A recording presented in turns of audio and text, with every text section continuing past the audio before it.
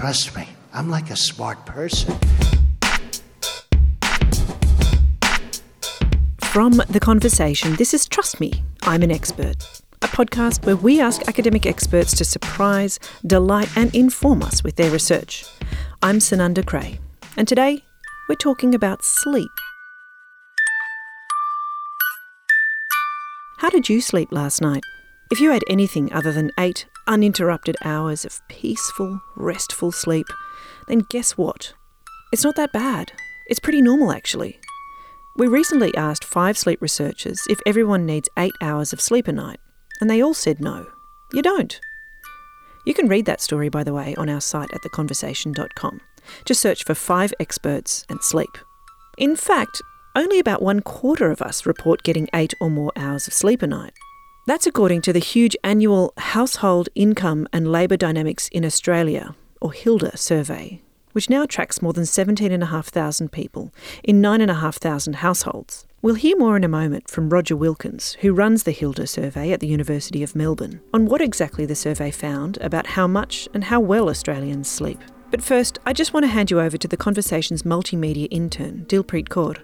She spoke to sleep expert Melinda Jackson, a senior research fellow in the School of Health and Biomedical Sciences at RMIT University, about what the evidence shows about how we used to sleep in pre-industrial times, how we're sleeping now, and what promising research might be on the horizon.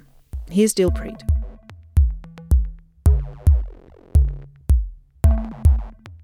I may be 23, but my sleep pattern is like a 4-year-old's. Twisting and turning at 3 a.m, wanting snacks for no reason, or just lying in bed contemplating if I should go pee. This is all pretty normal for me at night. Sometimes I'll have trouble getting off to sleep. Other times I'll fall asleep okay, but then wake in the night and lie there until dawn starts creeping up on me.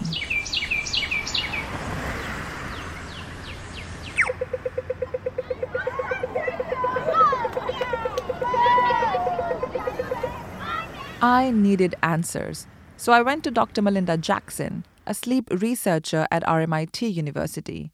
But what she told me made me wonder if my sleep was all that abnormal after all. In an article she wrote for The Conversation, titled, "Did we used to have 2 sleeps rather than 1? Should we again?" Dr. Jackson said sleeping through the night is a relatively recent convention, and that once a completely different time of sleep pattern was the norm. I guess this was more in the pre-industrial time, before the invention of the light bulb. So, in the evening it was fairly dark, and people would tend to retire to bed a couple of hours after dusk. And they would sleep for a few hours, and then they would wake up in the middle of the night and for perhaps 1 to 2 hours, and then they'd go back to sleep or back to bed and sleep through until dawn.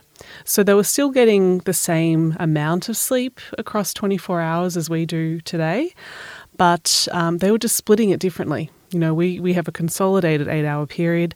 They were perhaps having, 2 4-hour blocks across the night. Can you tell me the evidence about that? Yeah, so there's a lot of evidence throughout history, and anthropologists have sort of really looked into this question about split sleep. Throughout history, there's numerous accounts of this segmented sleep patterning. So medical texts, in court records, in people's diaries, it was, sort of reports of this. And in fact, in Charles Dickens' novel, which was published in 1840, Barnaby Rudge, it's called, he actually referred to first sleep and second sleep. So he talks about the horror with which he started from his first sleep.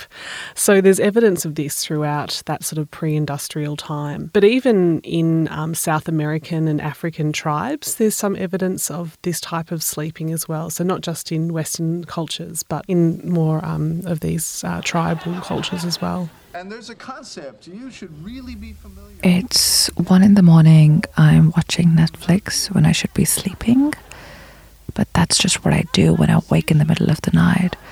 But what did other people do in pre-industrial times? There's a little bit of evidence in diaries and in texts about what people would do, but so they might engage in activities like sewing or chopping wood, by the moonlight. They'd perhaps use oil lamps so they could see what they were doing. They often would socialise. They would either wake up their bed partner or perhaps go to their neighbour's house and socialise. And it was around this time that there was this strong belief in the supernatural, and that, there was a bit of fear around that sickness would occur mostly at night. So it's possible that, being awake for a few hours during the night sort of make them feel more at ease that these things weren't going to happen, or they weren't going to be attacked by ghosts, and so that made them sort of feel less vulnerable. So perhaps that was a reason for this type of behaviour. So how long did this kind of concept live for? So this type of sleep, as I mentioned, was in the pre-industrial time, and there's a historian, Robert Urchurch. He found references to this first and second sleep started to disappear in the late 17th century. And it was thought to have started in the upper northern Europe and filtered down to the rest of Western society over the following 200 years. It's interesting that around this time that became more references to this concept of sleep maintenance insomnia in the literature, which indicates that perhaps insomnia may have evolved from people putting too much pressure on themselves to have a consolidated night of sleep when they may have been better suited to this segmented sleep that their ancestors, used to have. So why did it change? So I suspect that it changed with the invention of the light bulb, and during this industrial period, in society, there was a lot more going on. Perhaps people's behaviours were changing because there was lighting in that evening period when perhaps previously they were in only dim light with oil lamps. And so they didn't feel the need to go to sleep earlier. So they were going to bed later and perhaps then having more of a consolidated period of sleep. All right. So are we biologically wired to have 2 sleeps within a wake period in the middle of the night? It's a really interesting question, and typically in today's society we don't see this type of sleep pattern. However, there is some evidence from some research studies that show that perhaps there is a biological basis to this.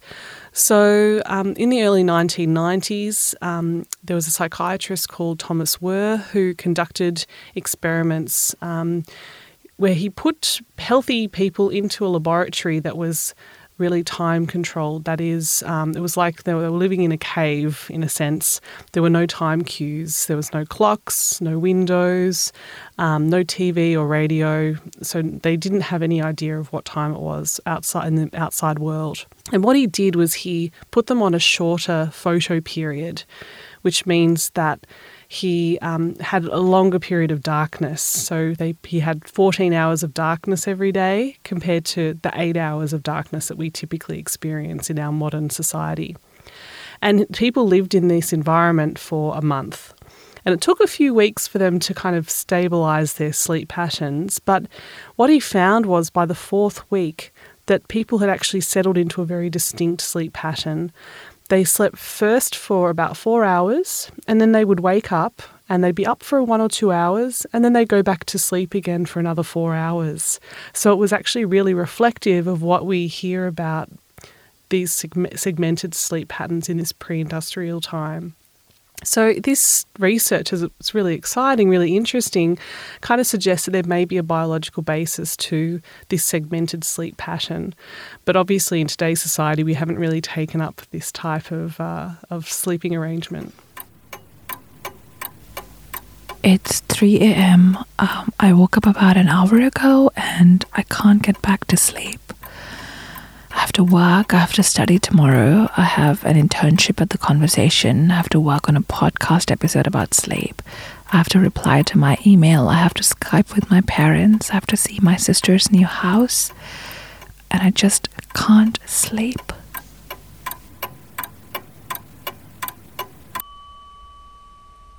There is a high rate of sleep maintenance insomnia and clinical insomnia in our society. So around 30% of the population will have some insomnia symptoms, and around 10% of the population actually have clinical insomnia. So this might actually be a reflection of, perhaps this subgroup of people who aren't really coping with the, our modern way of sleeping, and perhaps a more traditional approach to their sleep-wake patterns may be better for them. In today's society, it doesn't really allow for this type of arrangement. Yeah, it would be creepy to knock on your neighbor's door at 1 a.m. today. So is there any research evidence that might help explain why some people lie awake at 3 a.m. stressing about things that by the time morning comes don't seem so bad anymore? I guess when our mums tell us, if you've had a bad day, just go to bed and sleep on it and you'll feel better the next morning, she might have been onto something, because we do feel a lot better after a good night of sleep. Often we can come up with solutions to problems that we might have gone to bed with. So it's thought that REM sleep, or that dreaming stage of sleep, is really important, and it's almost considered a soothing balm, as neuroscientist Professor Matt Walker would call it, or overnight therapy in a sense. So this stage of sleep, the dreaming stage of sleep, is thought to be a very therapeutic stage, and one theory is that this stage of sleep allows us to uncouple emotional content of memories that we've experienced during the day from the declarative kind of factual component of that memory.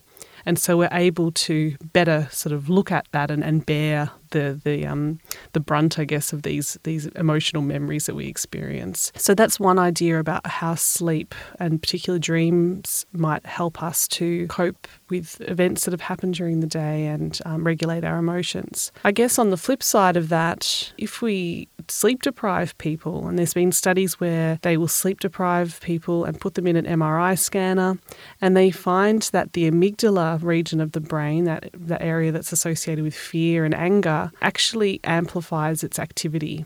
It increases activity by about 60% when people are sleep deprived. So it's really showing that lack of sleep can really affect the way that we process emotions and how we behave emotionally the next day. And we see that in children that a lack of sleep has been linked to aggression and bullying, and in adolescence it's been linked to suicidal thoughts. So sleep is really, really important for regulating our emotions and allowing us to cope with day-to-day emotional events and experiences. How has treatment for sleep disorders changed over time? What did we used to do that we never do now? And what promising research is on this horizon? So I guess I'd probably talk mostly about insomnia. And I guess traditionally, insomnia wasn't really thought about as its own entity. It was always a result of something else, either stress or a mental illness. And so it was kind of treated differently. And only more recently have we recognised insomnia as its own condition and can treat it as its own condition. And in fact, when you do treat insomnia, it can actually help to alleviate some of those other comorbid conditions. One of the more recent treatments for insomnia is cognitive behavioural therapy for insomnia. Even more recently, we're looking into different therapies such as mindfulness and combining these two types of therapies to try and have an additional effect on patients with insomnia to help them either get off to sleep or to be able to maintain their sleep throughout the night.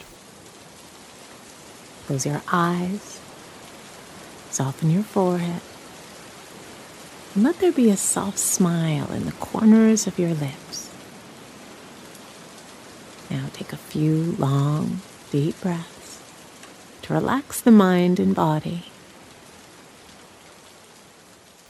Yeah, I have this app called Calm, and it has this wonderful music, and it has this lovely lady who tells me to lie on your back and just take a deep breath, and that actually helps me sleep. Otherwise, I am such a horrible person when it comes to sleep. I would lie awake till 4 a.m. and then dread my life at 8 a.m. the next morning. So yeah, I guess it's becoming so normal that people need help with sleep that there are phone apps now. That's right. And so we're looking more into online therapies and phone apps. more of that sort of self-directed help and therapy, which people sort of uptake a little bit more readily. Because, seeing a psychologist can be time-consuming and difficult to make appointments and expensive as well sometimes. So, these types of therapies can be beneficial. We're not really sure of the therapeutic benefits of online and apps, but we're really looking into it because it's important and more people are turning to these options for therapy. Yeah. I mean, at 3 a.m. in the morning, who's going to help you? It's you and your phone. That's right, yeah. I asked Dr. Jackson if she thought it would ever be possible in today's world to go back to the double sleep pattern of pre-industrial times. After writing the piece in The Conversation, we were actually contacted by quite a few people who have told us that they actually adopt a segmented sleep pattern in their day-to-day life now. And it's not due to their work schedule or anything like that. It's just because they feel that they function better if they split their sleep across these 2 periods. So for some people, they are really recognising the benefits if they're willing to give it a try. And of course, if their work and social and, lives allow for that type of schedule.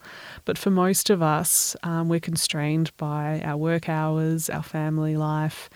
There's not a lot to do in the middle of the night if everyone else is asleep in the household. So while it might be beneficial for a small proportion of people today, it's very difficult to adopt. Wonderful. Thank you so much for joining us, Melinda. No problem. Thanks for having me.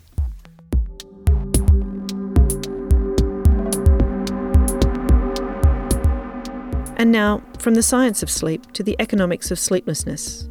I told you at the start about the annual Household Income and Labour Dynamics in Australia, or HILDA survey, which tells the story of the same group of Australians over the course of their lives. It's been going since 2001, and it now tracks more than 17,500 people in 9,500 households, asking about their economic well-being, their health and their family life.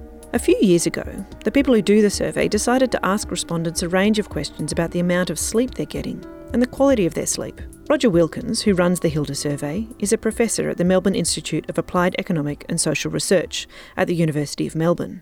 He sat down with our multimedia intern, Dilpreet Kaur, to talk about what the survey found. About 1 in 6 people aged 15 and over report getting less than 6 hours of sleep per night on average, and that's generally regarded as an unhealthy, is unhealthy in the long term. So that suggests that lack of sleep is in fact a significant issue for many people in the community. Poor sleep quality also seems to be quite widespread, so over 40% of people aged 15 and over report having very bad or fairly bad sleep quality. So this is where you have problems such as waking a lot during the night or inability to get to sleep, that sort of thing. So it does seem to be, at least based on people's perceptions and what they report, to be a significant issue for many people. What I found surprising among the findings was that only about 1/4 of us report getting 8 or more hours of sleep. Another thing that surprised me was that older people over 65, actually were less likely to report having poor sleep. They reported having more sleep and having better quality sleep than younger people, which I wasn't expecting.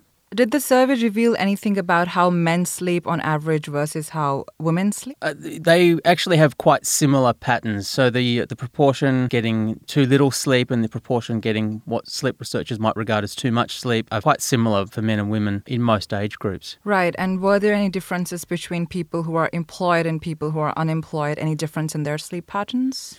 Yeah, so the relationship between sleep and employment is actually quite a complex one. If you are a part-time employed person, then it's likely you would actually average more hours of sleep per night than a non-employed person of the same age. Amongst those who are employed, there are significant differences in the amount of sleep that people get depending on their occupation. So, for example, labourers and machine operators and drivers, they tend to get less sleep than people in other occupations. And that seems to be connected to the fact that they tend to get up earlier, and so they're not adequately compensating for that by getting to bed sufficiently early. It's quite a complicated relationship between employment and the amount of sleep people report getting. So what were the main factors that were associated with sleep quality and sleep quantity? One thing that came out very strongly was that people with young children reported both less sleep and lower quality sleep than other people, particularly mothers of young children. I don't think that finding would be particularly surprising to parents of young children or to people who have been parents of young children. Independently of that, though, single parents also report getting less sleep, and I think that's probably connected to the fact that they're carrying the burden of care of the children on their own, and so there's no ability to kind of work in shifts with your partner if you're the sole carer. As I mentioned, working long hours is associated with less sleep and also lower quality of sleep. People in poorer health, whether we're talking about general health or their mental health, they report lower levels of sleep and lower quality of sleep. And also obese people, so people with a body mass index of over 30, they report both less sleep and lower quality of sleep. So why did you want to include sleep in the survey? HILDA is quite a broad-ranging study, and very integral to it is the study of people's health and well-being. And sleep was something that we hadn't covered until 2013, even though it is quite an important component of people's well-being. So it's a good indicator of well-being, but it's also an important potential contributor to people's health and well-being. And it can also have important implications for other domains of people's lives, so the quality of their relationships, their employment, their success in the labour market, and so on. So we certainly saw this as an important gap to fill in 2013 in terms of getting a more complete picture of people's health and well-being. So sleep is one of those topics that we don't collect every year, but we do collect it every 4 years, starting in 2013. So we last collected it in 2017. We haven't as yet compiled the data for 2017, and so we haven't done analysis of that subsequent data, but certainly next year we should be seeing some analysis of that data and looking at, for example, how persistent poor sleep quality is over time, or inadequate sleep, or excessive sleep. And lastly, Roger, how well do you sleep? Not as well as I'd like. I probably average around the 7 hours per night, but I would definitely like to get a bit more and a bit better quality sleep than I do. Trust Me, I'm an Expert is a podcast from The Conversation, where we bring you the stories, ideas and insights from the world of academic research. Special thanks today to Dilpreet Kaur, who recorded and edited those 2 segments you heard, and to Roger Wilkins and Melinda Jackson for making time to speak to us. You can read Dr. Jackson's article, Did We Used to Have 2 Sleeps Rather Than 1? Should We Again? On our website at theconversation.com, and listen to a whole episode of Trust Me, I'm an Expert, all about the HILDA survey, wherever you find your podcasts. Our theme beats are by Uncle Ho from Elephant Tracks, and we've used music in this podcast from Free Music Archive. You can see a full list of music credits on our website at theconversation.com. And while you're there, go and check out our other podcasts, like Media Files, presented by leading journalism academics Andrew Dodd, Matthew Ricketson and Andrea Carson. It's all about how the media is doing its job, and if we're getting it right. Media Files and Trust Me, I'm an Expert are out every month. Find us and subscribe in Apple Podcasts or Pocket Casts, and rate and review us while you're there. Chat to you next month.